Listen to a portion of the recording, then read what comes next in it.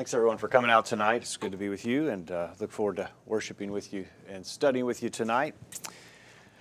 We've gotten a lot of feedback on our website lately about our teachings that we've put out there, and a lot of folks saying we just need to let everyone live like they want to live, and let's all just get along, and let's all just love each other and let live. I want to look at that idea with you tonight and ask, can we do that? Can we just sort of let everyone live like they want to live, and let's just ignore differences? Let's just let everyone do their own thing, and let's call that the love and unity that God wants. And I want to tell you tonight that we can't do that. We can't have true unity if we all aren't living as we should. And let's look at the scriptures that teach this tonight, and let's see if we can't get an understanding of what the scriptures teach us about unity, the unity that God desires for us to have.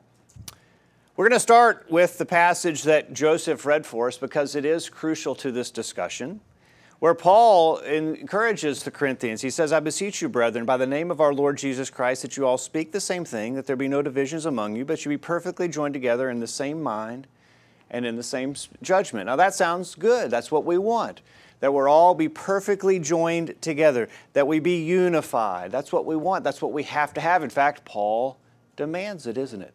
That we be perfectly joined together. We want to have harmony between brethren. But notice how this is characterized in 1 Corinthians 1, verse 10. We are to be speaking the same things. We have to be speaking. We have to be teaching the same things. There can be no divisions. We have to be of the same mind and of the same judgments. Now, these are very high standards that Paul is setting forth here. But what does he really mean by this? Paul sets the bar high for us with this. And I want to tell you that it is attainable. It's not some type of idealistic, utopian type of dream that we could all be perfectly joined together in the same mind and in the same judgment, and that there could be no divisions among us. That is not some type of idealistic dream. No, this is a command and an expectation that Paul has for us. And Paul is given this by God, so this is God's expectation for us, that we would all be unified and we'd all have this unity. We can have unity, despite what some might teach, that it's impossible. We can have unity despite the attitude that many have is that, well, it's not possible that we could all have this type of unity. I want to tell you that we can have this unity with different personalities. Churches are made up of different personalities. And Paul isn't saying you can be perfectly joined together if you just get the right mix of people together. If you get the right personality types together, you'll have it. But if not, you're in trouble. No, we can have the unity that God wants us to have. It is a command. We need it. We need it desperately. You probably have heard the quote from Benjamin Franklin back in the Revolutionary War period, where he said, "We must all hang together or we'll all hang separately."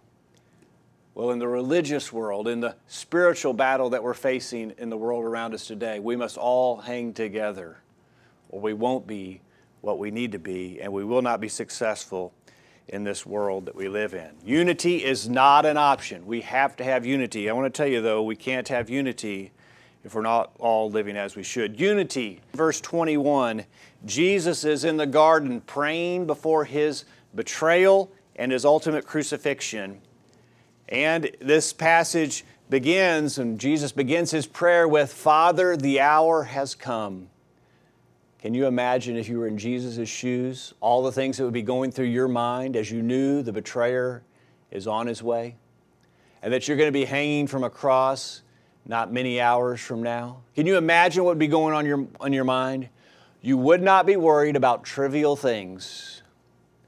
You wouldn't be worried about who's going to take care of feeding the horses or washing the chariot or whatever people of that day worried about. You'd be worried about important things. And notice what's on Jesus' mind. Jesus prays that His disciples may all be one. As Thou, Father, art in me and I in Thee, that they also may be one in us, that the world may believe that thou hast sent me. Jesus prayed that we would all be one. It was that important to Jesus. In his last hours here on earth, his prayer to God is, Father, I want my disciples to be one. I want them to be unified. Why is it so important? Because this is how others will believe that Jesus is the Christ, that the world may believe that thou hast sent me. That's why it's important. I want to tell you that the world is watching us. The world wants to know and see what kind of unity we display. It will have an effect on others, the type of attitude we have towards each other, and the type of unity that we have. And as I said before, this idea of unity, that we could be perfectly joined together, is not some type of idealistic or utopian dream. No, the first century disciples achieved that goal in Acts chapter 4, verse 32. In Acts chapter 4, verse 32, notice what believed were of one heart and of one soul. Neither said any of them that aught of the things which he had possessed were his own, but they had all things in common. They had that unity in the church in Jerusalem. Unity is possible, and it is vitally important. Well, how do we achieve that unity? I want to tell you, we achieve it by having love. We can't have the unity that God wants us to have if we don't love each other like we should. It is only when we have the appropriate love for each other that we can have the unity that we desperately need. It has to be founded on love. In 1 Peter chapter 3, verse 8. 1 Peter chapter 3, verse 8, finally be all of one mind. Well, there's that idea of having unity, isn't it? Be of one mind. How? Having compassion one of another. Love as brethren. Be pitiful, be courteous, not rendering evil for evil or railing for railing, but contrariwise blessing, knowing that you are thereunto called, that you should inherit a blessing. We have to be of one mind, and we do that by having compassion on one another and loving as brethren. You see the close relationship between love and unity? Without the love that we need to have for each other, we will not be able to achieve the unity that Christ desires for us, that Paul commanded that we have. Again, in Philippians chapter 2, verse 2. In Philippians chapter 2, verse 2, Paul says, fulfill ye my joy that ye be like-minded, having the same love, being of one accord, of one mind. We have to have love. Without love, we will not be able to achieve the like-mindedness, the unity that we must have without love. But it goes on. We can't stop there. Many in the religious world would like to stop right there and say we just need to love each other, and if we'll love each other, we'll have the unity that we need to have. But we can't stop right there. We can't just agree to disagree. We can't say, well, we'll just have unity in diversity. We have to be agreed. And that agreement must start with the idea that we're going to be obedient to the Scriptures. We can't love like we should, that love that will bring unity. We can't have that love if we're not obedient to the Scriptures. 1 Peter chapter 1, verse 22. 1 Peter chapter 1, verse 22. Notice that our love will require us to live lives of obedience. 1 Peter chapter 1, verse 22.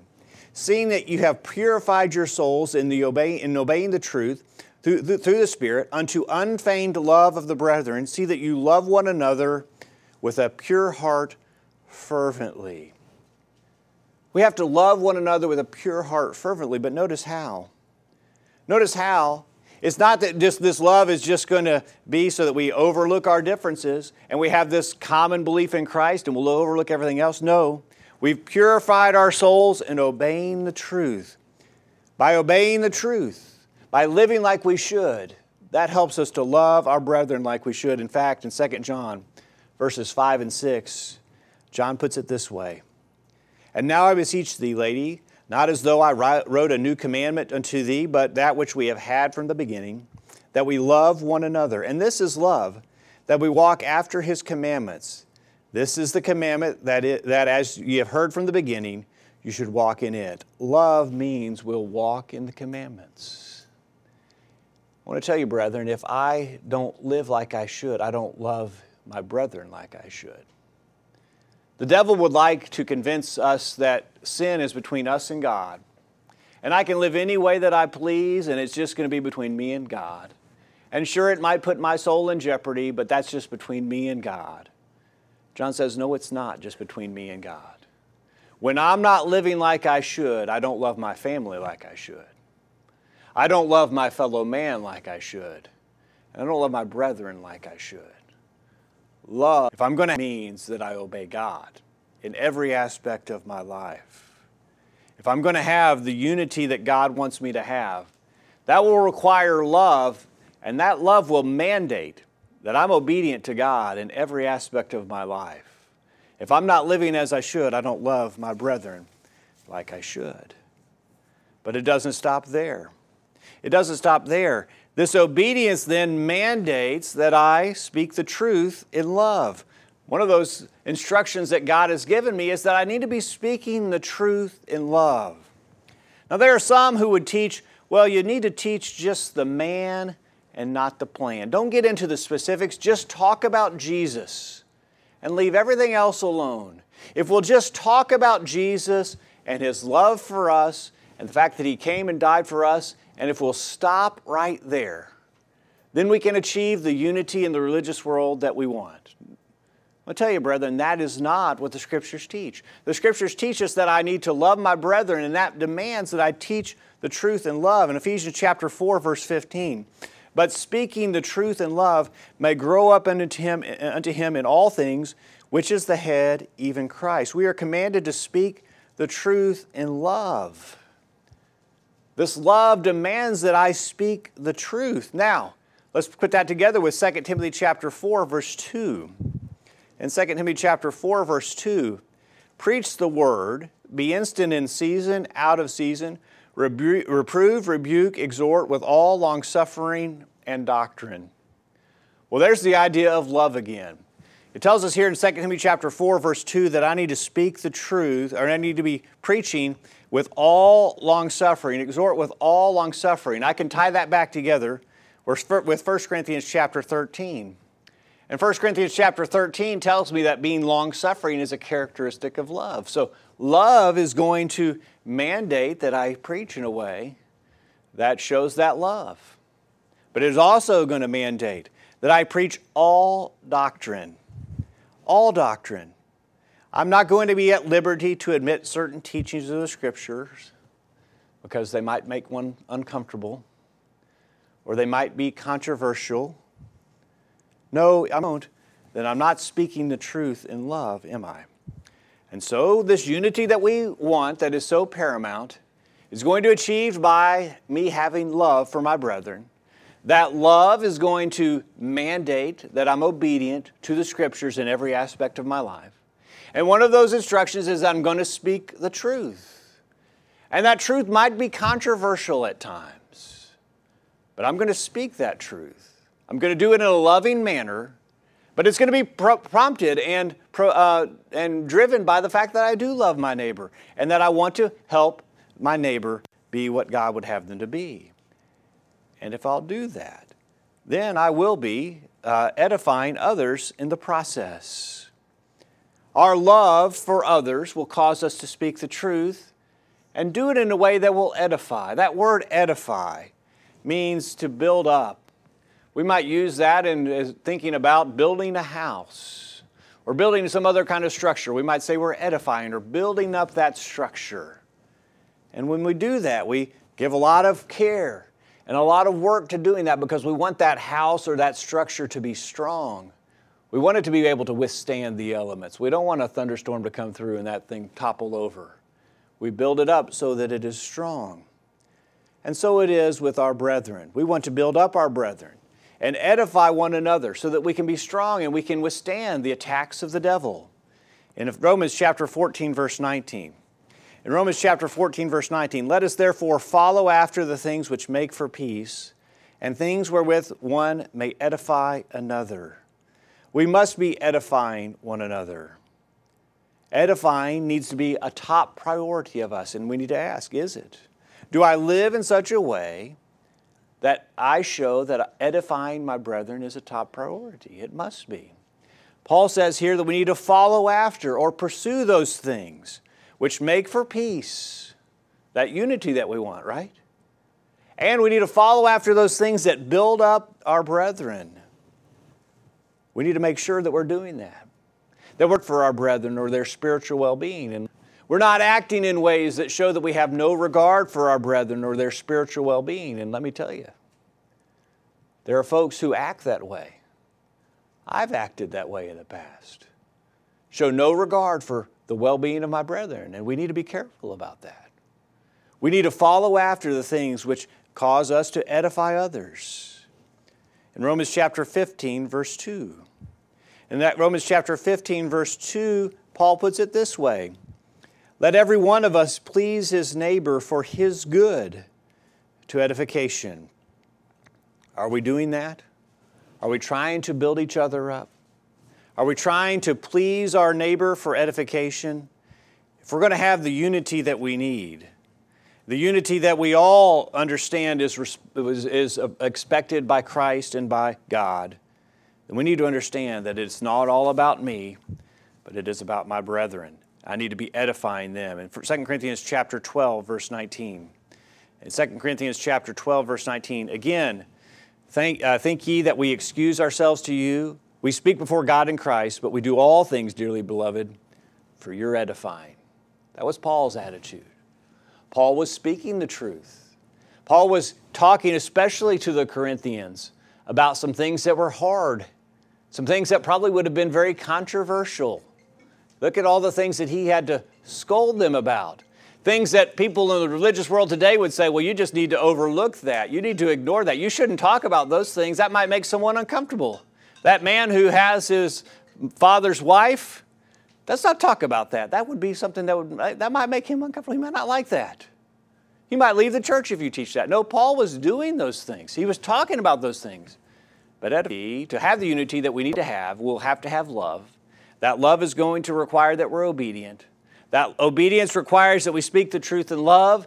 That speaking of the truth in love, even in things that might make one uncomfortable or might be controversial, will result in others being edified.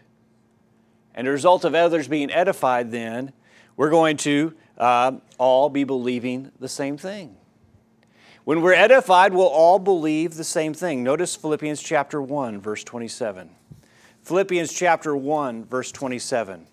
Only let your conversation be as it becometh the gospel of Christ, that whether I come and see you or else be absent, I may hear of your affairs, that you stand fast in one spirit, with one mind, striving together for the faith of the gospel. Paul said, you guys be living the way that you should. Be acting the way that you should, so that when I hear about what's going on with you, I will hear that you stand fast in one spirit and with one mind, striving together for the faith of the gospel. Paul says, I want to hear that you guys have unity, and not just some type of superficial unity where we say we're agreeing to disagree. Paul wasn't saying that when I hear about the church in Philippi, I want to hear that you have one set of people believing one thing, and you have another set of people believing something 180 degrees opposite, and that you just sort of whitewash that and say that you have unity because you have this big umbrella of so-called love. No. He says, I want to hear that you stand fast in one spirit, with one mind, striving together for the faith of the gospel. Paul wanted them to be completely unified in their beliefs and their practices. And that will come if we will apply the principle. Well, the verse that we started with. Now I beseech you, brethren, by the name of our Lord Jesus Christ, that you all speak the same thing, and that there be no divisions among you, but that you be perfectly joined together in the same mind and in the same judgment. Be perfectly joined together in the same mind and in the same judgment. Believe the same thing.